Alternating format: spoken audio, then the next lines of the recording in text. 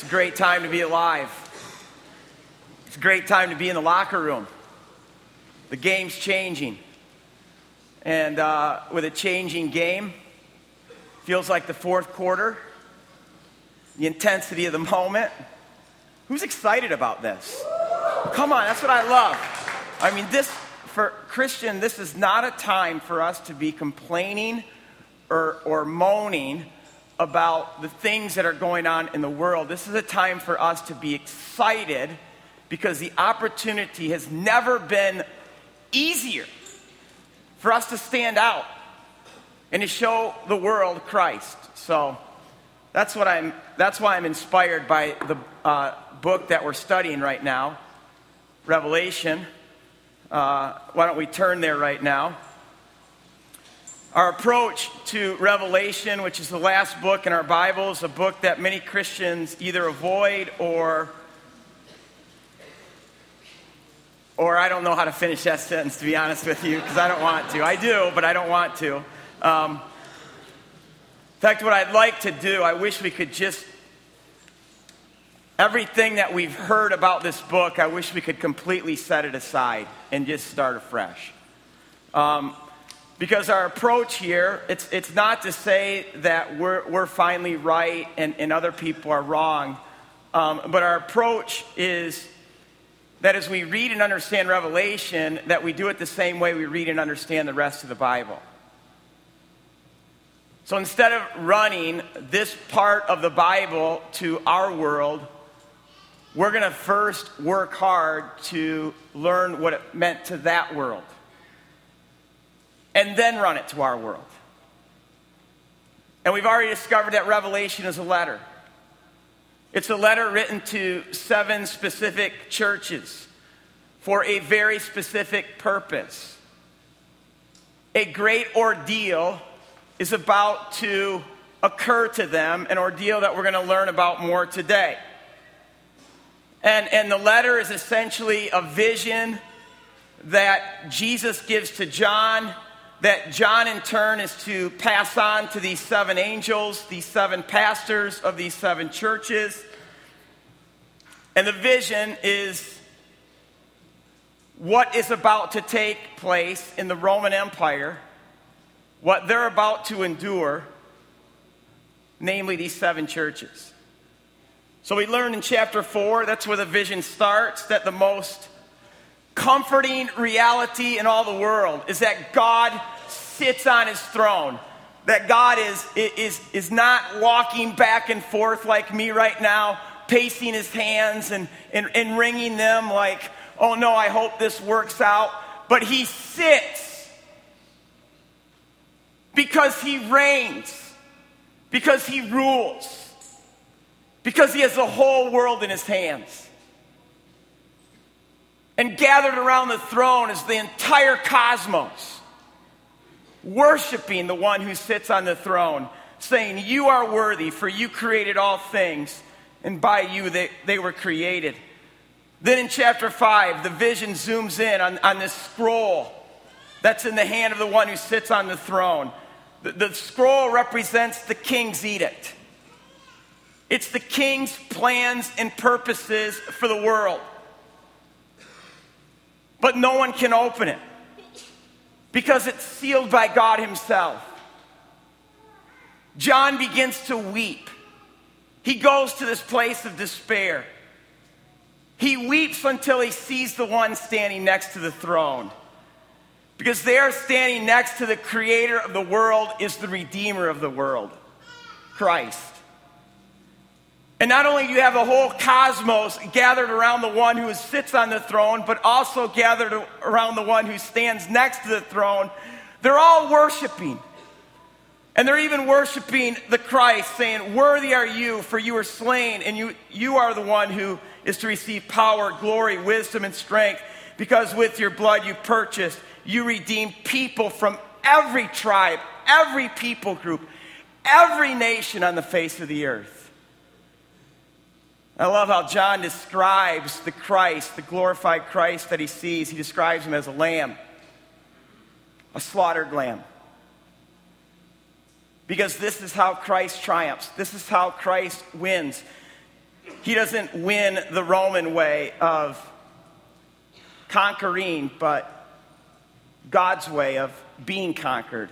Not the Caesar way of your life for me, but Christ's way of my life laid down for you. So now we've gotten to Revelation 6. And let's turn there. If you can stand. Let's read chapter 6. My text today is Revelation 6 to 11. You're going to know in a real hurry that I'm only giving you a framework. I'm only giving you tools to further reading and studying this for yourself. There's no way I can cover it all. And I watched as the Lamb opened the first of the 7 seals, and then I heard one of the 4 living creatures say in a voice like thunder, "Come." And I looked, and there before me was a white horse. Its rider held a bow. And he was given a crown, and he rode out as a conqueror bent on conquest. And when the Lamb opened the 2nd seal, I heard the 2nd living creature say, "Come." And then another horse came out, a fiery red one. Its rider was given power to take peace from the earth and to make people kill each other. To him was given a large sword. And when the Lamb opened the 3rd seal, I heard the 3rd living creature say, "Come." And I looked, and there before me was a black horse. And its rider was holding a pair of scales in its hand. And then I heard what sounded like a voice among the 4 living creatures saying, 2 pounds of wheat for a day's wages, 6 pounds of barley for a day's wages, and do not damage the oil and the wine. And when the Lamb opened the 4th seal, I heard the voice of the 4th living creature say, "Come." And I looked, and there before me was a pale horse. Its rider was named Death, and Hades was following close behind. And they were given power over a 1/4 of the earth to kill by sword, famine, and plague, and by the wild beasts of the earth. And when he opened the 5th seal, I saw under the altar, of course the altar is the thing in the temple where the blood of the Lamb is poured out, representing the blood of the worshiper whose life was spared. And I saw under the altar the lives of those who had been slain because of the word of God and the testimony they had maintained. And they called out in a loud voice, "How long, sovereign Lord, holy and true, until you judge the inhabitants of the earth and avenge our blood?" And then each of them was given a white robe, and they were told to wait a little longer until the full number of their fellow servants, their brothers and sisters, were killed, just as they had been. And I watched as he opened the 6th seal, and there was a great earthquake. The sun turned black like sackcloth. Sackcloth is a picture of repentance. Sackcloth made of goat hair. The whole moon turned blood red. The stars in the sky fell to earth as figs drop from a fig tree when shaken by a strong wind. The heavens receded like a scroll being rolled up. Every mountain and island was removed from its place. Then the kings of the earth, the princes, the generals, the rich, the mighty, and everyone else, both slave and free, they hid in caves and among the rocks of the mountains, and they called to the mountains and the rocks, "Fall on us, hide us from the face of him who sits on the throne and from the wrath of the Lamb. For the great day of the Lord, judgment day, the day of their wrath is come. Who can stand? Who can stand?" God's word, you may be seated. Come on now, who wants to preach this morning?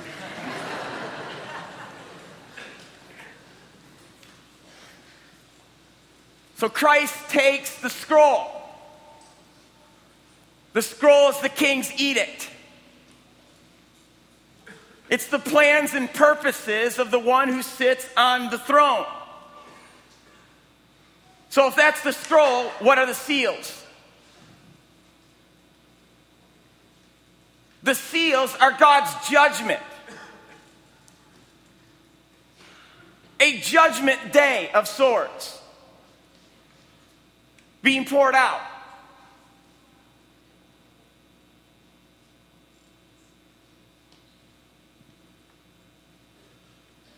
I want us to think about that. I want us to before we even understand the specifics of this, I want us to know that God is judge. He's a judge. And that so much of the church today, we love the idea that God is our Father, that God is our friend, that God is our rescuer, that God is our healer, that God is our redeemer. We like that, but we don't like the idea that God is a judge who will judge us. He's going to judge the world. And I'm going to be really blunt right now. I think part of the reason why we go around this or we avoid this is because we become soft. We don't like the hard things in life. We don't like the hard truths.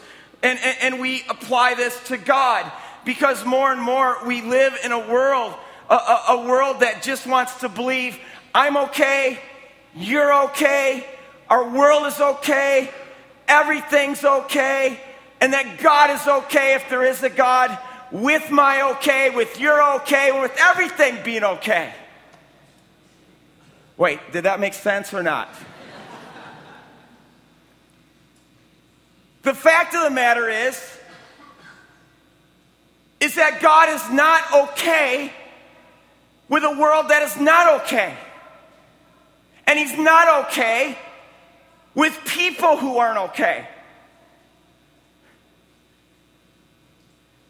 And I think the fact that God is judge means that life is not meaningless.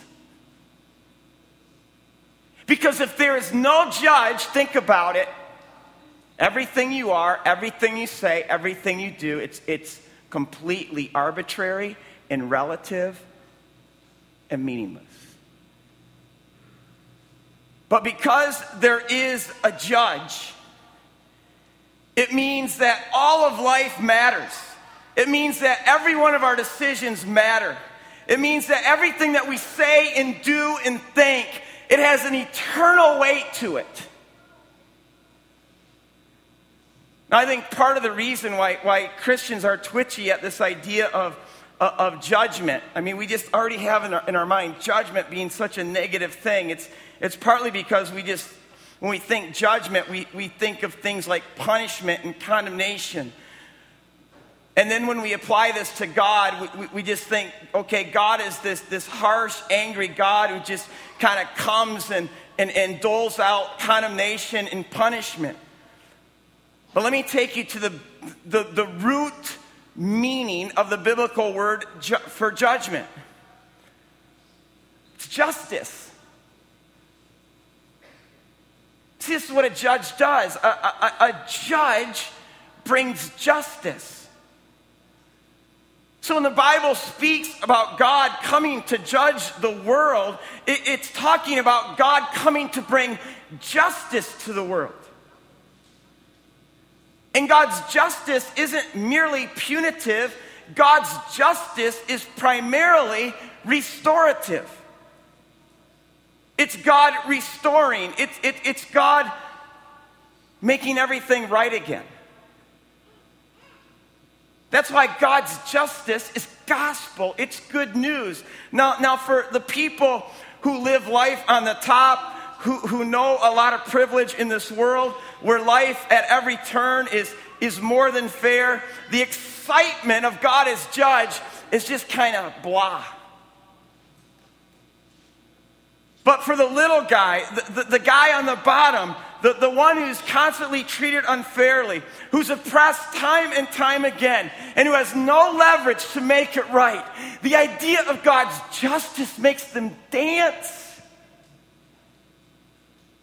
That God, the righteous judge, would come, that He would turn the tables, He would punish the oppressor, He would lift up the oppressed, He would turn unfair into fair, He would take my life and put it on a fair, steady ground. See, this is why the psalmist, because the people of God in the Old Testament, they are the little guy. They are constantly oppressed. They're constantly saying to God, how long, O Lord? How long? And then you have Psalms like Psalm 96. Let me just turn there. Say among the nations, the Lord reigns. The world is firmly established. It cannot be moved. God will judge the peoples with equity. Let the heavens rejoice. Let the earth be glad. Let the sea resound and all that is in it. Let the fields be jubilant. Let everything in them be filled with joy. Let all the trees of the forest sing. Let all creation rejoice before the Lord, because he comes, and he comes to judge the earth. That's what causes the mountains to sing. That's what causes the fields to be glad. That's what causes all creation to rejoice, is that God is going to come and he's going to judge the earth. It's gospel. That God would come and judge and make everything right. And so Revelation 6 is Christ opening the seven seals. It's the good news of Psalm 96, that God is going to come and judge the earth. Now, the seven seals that we just read about, they describe the flavor, the nature, the aspects of this judgment. And when you keep reading Revelation, you're going to see that the seven seals are followed by another series of judgments, the seven trumpet blasts, which even later in the book, there are going to be the seven bowls. And each of these series, the sevenfold kind of judgment, there are three of them. And so one of the questions that scholars ask, are these different judgments, the seals, the trumpets, the bowls, or are they the same judgment, just seen from a different view? This is probably a good time for me to tell you that Revelation is not always a linear book. It oftentimes is circular. It likes to circle back and retell the same event.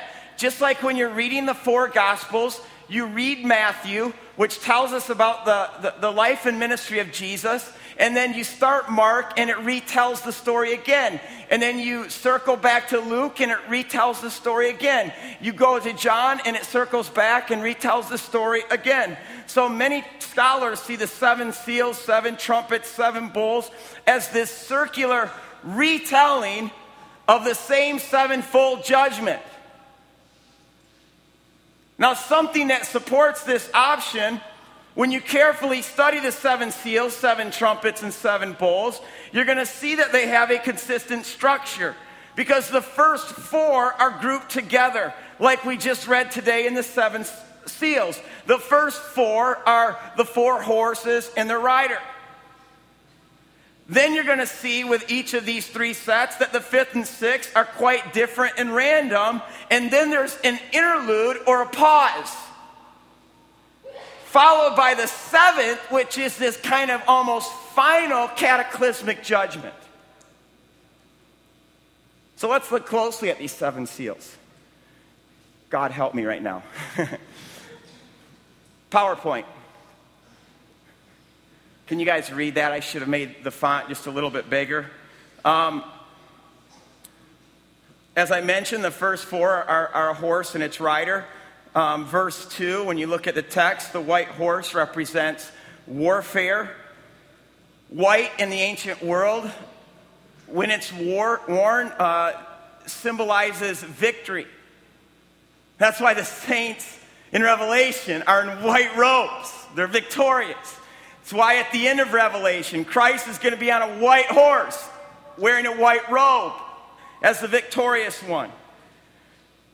But here the white horse is a victorious king or dictator who conquers through war. Verses 3 to 4, you have the red horse, which represents all the bloodshed that ensues from this warfare. Verse 5, the black horse represents famine, but it's not just any kind of famine. It's the famine that also ensues, that kind of humanitarian crisis that follows when a conquering king comes in. Because when you read the description here, poor people barely have enough money for barley, but the rich are still whining and dining. The pale horse in verse 7 and 8 represents death. Then you get to the fifth seal in verses 9 to 11. This represents those who have suffered for the word of God and because of their testimony. They're called martyrs, which in the Greek just means witness. But sometimes to bear witness means you're a martyr. And look at them. What are they doing? They're crying out to God. What are they crying out to God for? They probably have psalms like Psalm 96 in their minds, or Psalm 13. How long, O Lord? How long until you come as the judge to judge the earth, to right this wrong, to vindicate us? How long? Verse 12, the sixth seal is like a final judgment where the whole world quakes because God is coming and he's coming to judge. Where people literally, when they see him coming, they want to hide in the rocks and in the caves. And then if you would skip forward to Revelation 8 verse 1, you get the seventh seal. But before the seventh seal is opened, there's silence. And then you have the seven trumpets, which most scholars, like I said, see as a retelling of God's judgment from a different perspective, namely using the plague language of Exodus to describe what is going to happen. Now, what does this all mean? Well, rather than just running to our world, let's go to the first century. Let's get a first century context. In that context, who needs to be judged? Rome. Rome has declared war on God and his people. God's people, both Jew and Christian at this time, are viewed as an enemy of the state. And Rome is after them.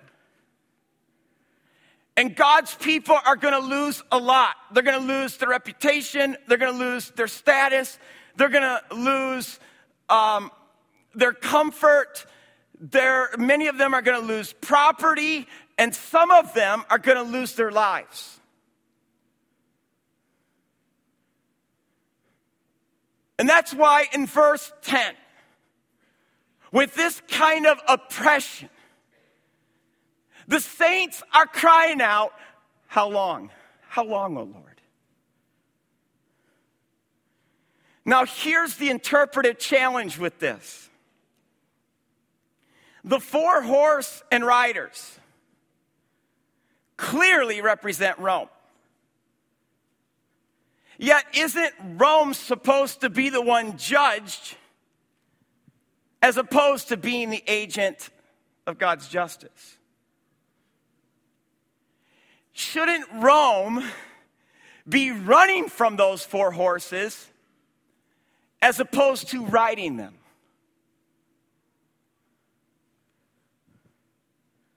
And now here's your second option for this. In light of a first century, first audience understanding. And this is the one I hold to. The seven seals and the seven trumpets are not God's judgment on Rome. They are God's judgment on unrepentant Israel. And the seven bowls, which we will study later, those are God's judgments on Rome. Now, if the seven seals and the seven trumpets are God's judgment on unrepentant Israel, the question becomes, why would God judge Israel? And the answer to that question is read your Old Testament. Because what you will find is that God's worst judgment is always reserved for his people. And over again, God says to the prophets, I will judge you, unrepentant Israel. I will judge you, unrepentant Judah. In fact, let me just give you just a small fraction of some of the prophecies in the Old Testament about this.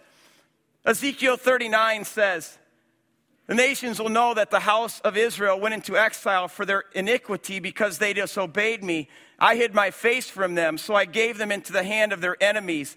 All of them fell by the sword. Not only is Israel going to know that, but the whole world is going to know that was my judgment on them.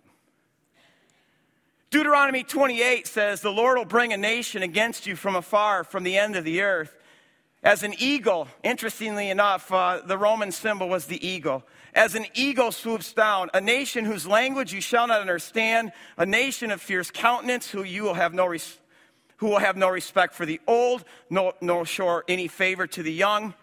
It shall besiege you in all your towns until your high and fortified walls in which you trusted come down throughout your land, which the Lord your God has given you. The Lord your God will bring extraordinary plagues. That's the language of the 7 trumpets. On you and your descendants, even severe and lasting plagues. Moreover, the Lord will scatter you among all peoples from one end of the earth to the other. And among those nations you shall find no rest. There will be no resting place for the sole of your foot. But there the Lord will give you a trembling heart, a failing of the eyes, and a despair of the soul. In fact, when you read the prophets in detail describe the instruments of God's judgment in the exact way John does. Famine, sword, bloodshed, pagan armies. Even in Zechariah 1 and 6, you have the 4 horsemen. Now look at the 6th seal. In verse 15, please, let's look at our text.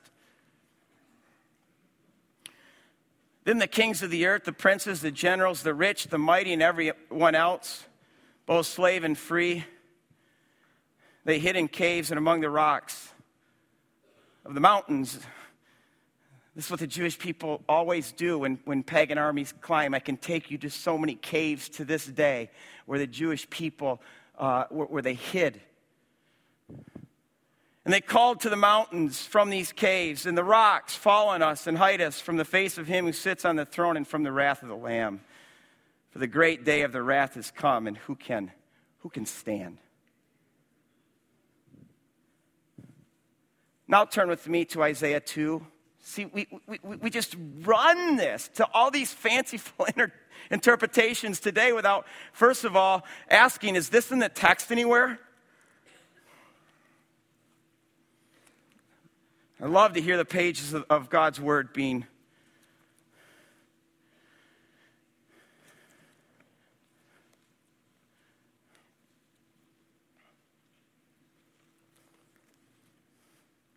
Isaiah 2, we'll just start with 7.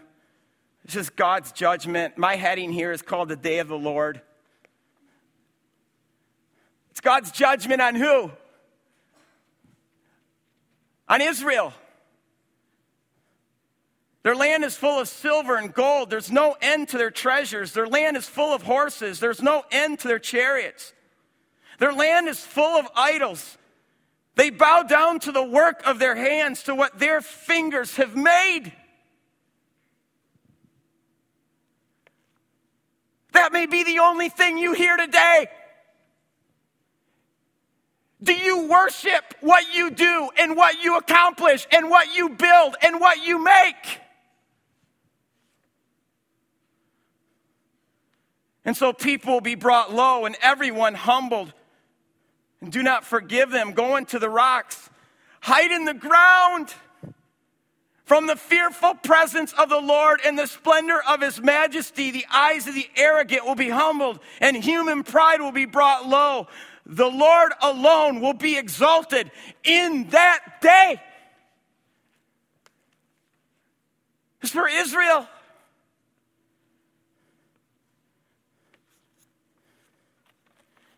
And you read the text, and throughout you see how God uses pagan armies and famines and plagues to judge his people.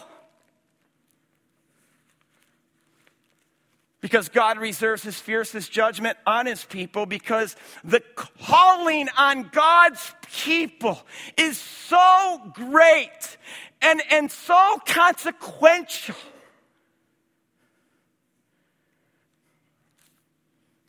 And so God's used Philistines in the Bible. God's used Babylonians. He used Cyrus the Great from Persia, who he literally calls my anointed, my Messiah. And now he's using Romans.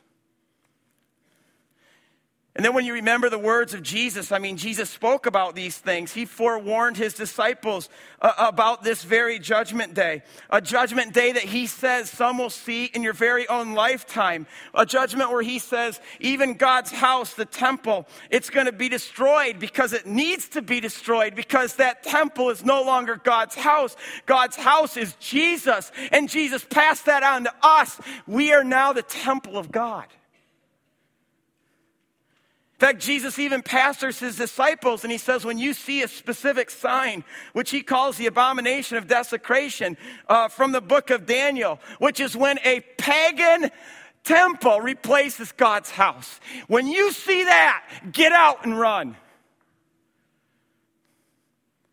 And so here's John in Revelation using the same language as Jesus, using the same language as the prophets before him, the language of earthquakes and famines and warfare and bloodshed. Now let me give you a little first century history. And now I'm telling you how I date this book. This book is dated somewhere before 64 AD, Revelation, in my mind. Because in 64 AD, the Roman Emperor Nero unleashes a brutal persecution against Christians. And trust me, it was brutal. It took out Paul. Nero had Peter crucified upside down. The Roman historians tell us that he would entertain himself at night by lighting up these huge torches that would light up the whole city of Rome. And you know what the torches were? They were Christians being lit on fire.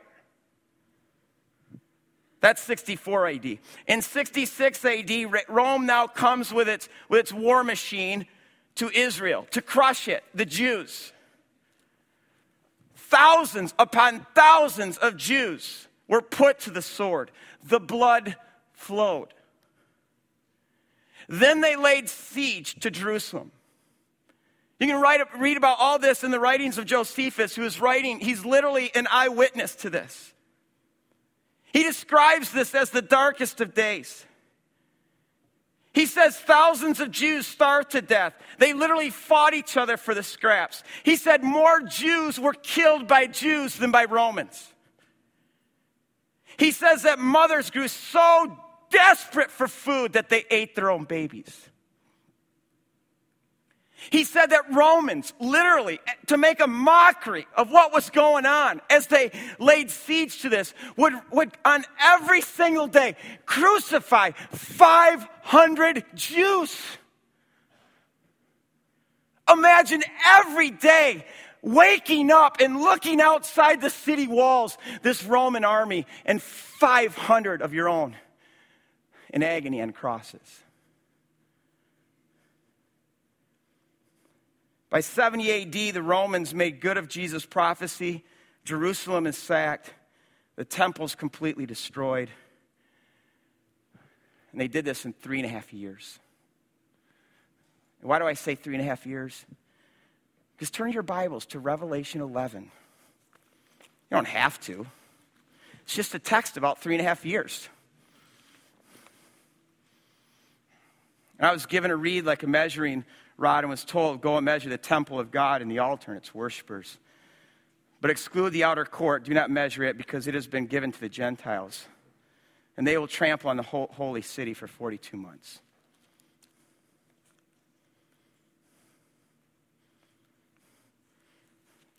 And here in this sixth seal, which describes this judgment day, it says, the whole chapter 6 ends with who can stand? Who can stand? And then you go into Revelation 7, 2 through 4, and it gives us the answer. He says, then I saw another angel coming up from the east, having the seal of the living God. And he called out in a loud voice to the four angels who had been given power to harm the land and the sea, but do not harm the land or the sea or the trees until we put a seal on the foreheads of the servants of our God. And then I heard the number of those who were sealed, 144,000 from all the tribes of Israel. And then you read next, and it's 12,000 from each tribe. Who gets marked? A remnant. A remnant from where? Israel. These are not just Jews. These are Jews who identify with Christ. I know Christians today think there's not a Jewish Christian, is there? Are you kidding me?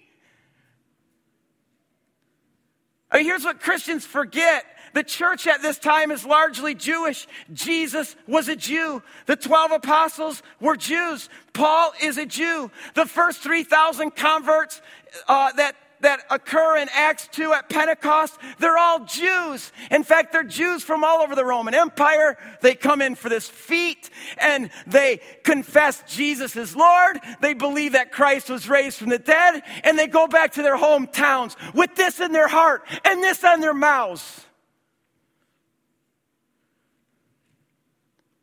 And this number of 144,000, this is not a literal number, because we know in the Jewish mind that the number 12 symbolizes a complete family. And this is 12 squared. This is a complete family. It symbolizes the faithful remnant of Israel who are sealed by God when God uses Rome to bring his judgment on them. And if you don't like this, then go to Ezekiel 9 with me.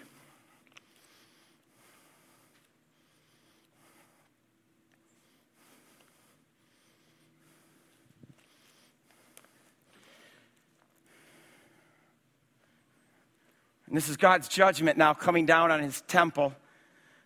And I'll start with verse 3. Now the glory of the Lord of Israel went up from among the cherubim where it had been and moved to the threshold of the temple. And then the Lord called to the man clothed in linen who had a writing kit on his side. And he said to him, go throughout the city of Jerusalem and put a mark on the foreheads of those who grieve and lament over all the detestable things that are done in it. And as I listened, I said to the others, follow him through the city and kill without showing pity or compassion. Slaughter the old men, the young men, the women, the mothers, the children, but do not touch anyone who has the mark. This is a prophecy for Israel. This is a prophecy when the temple is going to come down.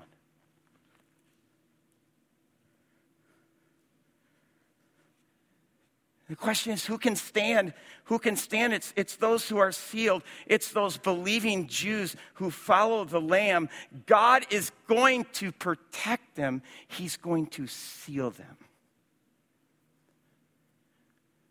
That's a beautiful reality. That when God's judgment comes, God's people are sealed. We're protected.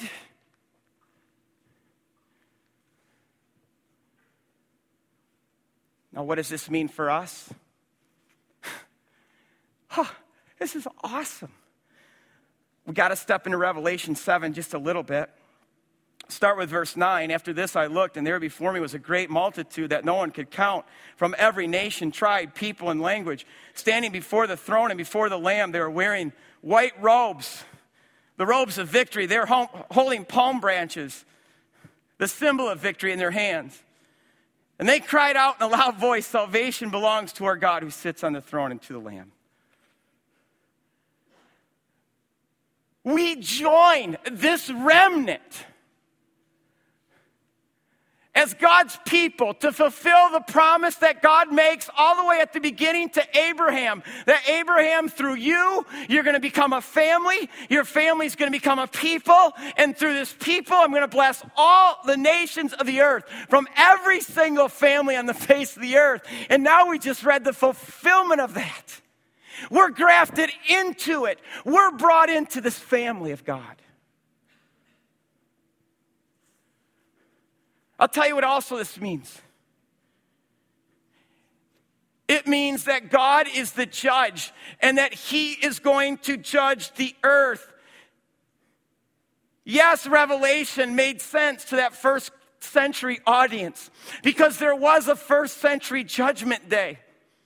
But just like that judgment day, just like the judgment day that occurred in Eden after Adam and Eve sinned, just like the judgment day in Exodus when God unleashed his judgment on both Egyptian and Israelite, all these judgment days only point to a future judgment day.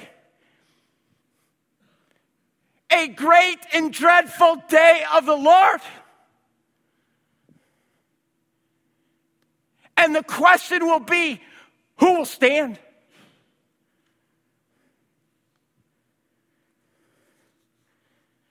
And before I answer that question, we need to know this.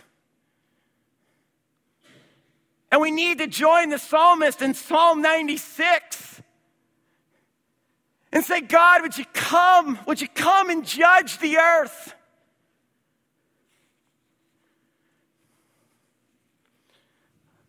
Remember last year I took Gabe on a visit to Wheaton College to look at the football program. The football coach literally had a podium like this. He's this California dude with long hair, 55 years old. He walks out to this podium and he says to all this room full of parents with these football prospects, he says, my football program will speak for itself. You can go on the internet, you can get a sheet of paper, you can see how well we do. We almost win our conference every year. He says, that's not what I want to talk to you about. He said, what I want to talk to you about, do you know Jesus Christ is your Lord and Savior? Because if you don't, we're not right for you, you're not right for us. And then he said, my dad died when he was 60 years old. I'm 55 years old. You know what that means? That means 5 years from now, I may see him face to face. And he had such excitement at that thought. Because he knows that when God comes to judge the earth, he will be one who can stand. And why can we stand? It's not because we're so good. It's not because we went to church our whole life. He's going to judge both pagan and churchgoer, both religious and irreligious, righteous, unrighteous. And no one can stand except for those who are sealed. And those who are sealed are those who identify heart, soul, and life with Jesus Christ. Do you identify with him today? Do you love him? Do you live for him? Do you worship him?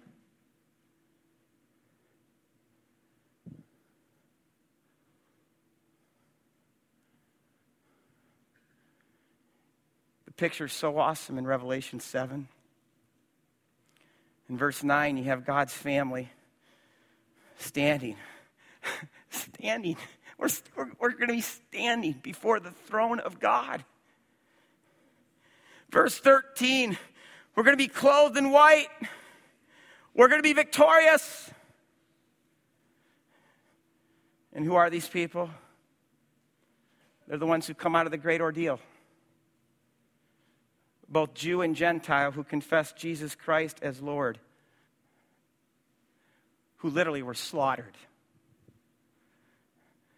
But as the lamb was slaughtered and was raised and stands, they were slaughtered and raised and they stand.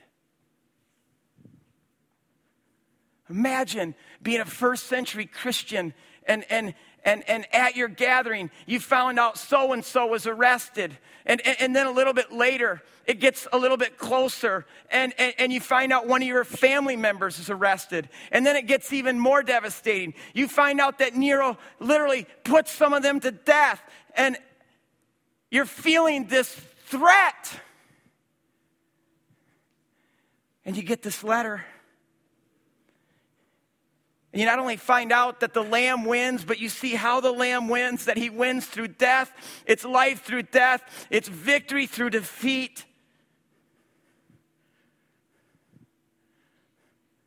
What does Paul say our true worship is? Our true worshiper is offering our bodies as living sacrifices.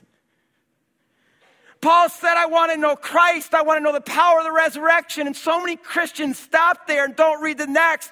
He said, I want to know Christ. I want to know the power of the resurrection. And I want to have deep fellowship in Christ's sufferings.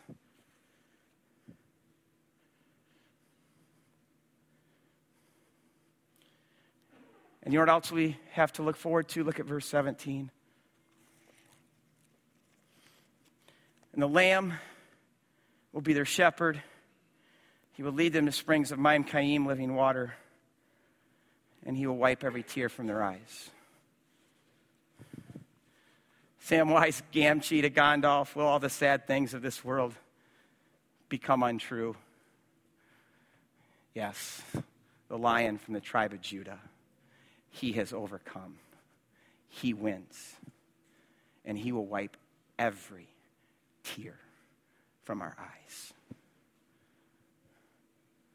Let's pray.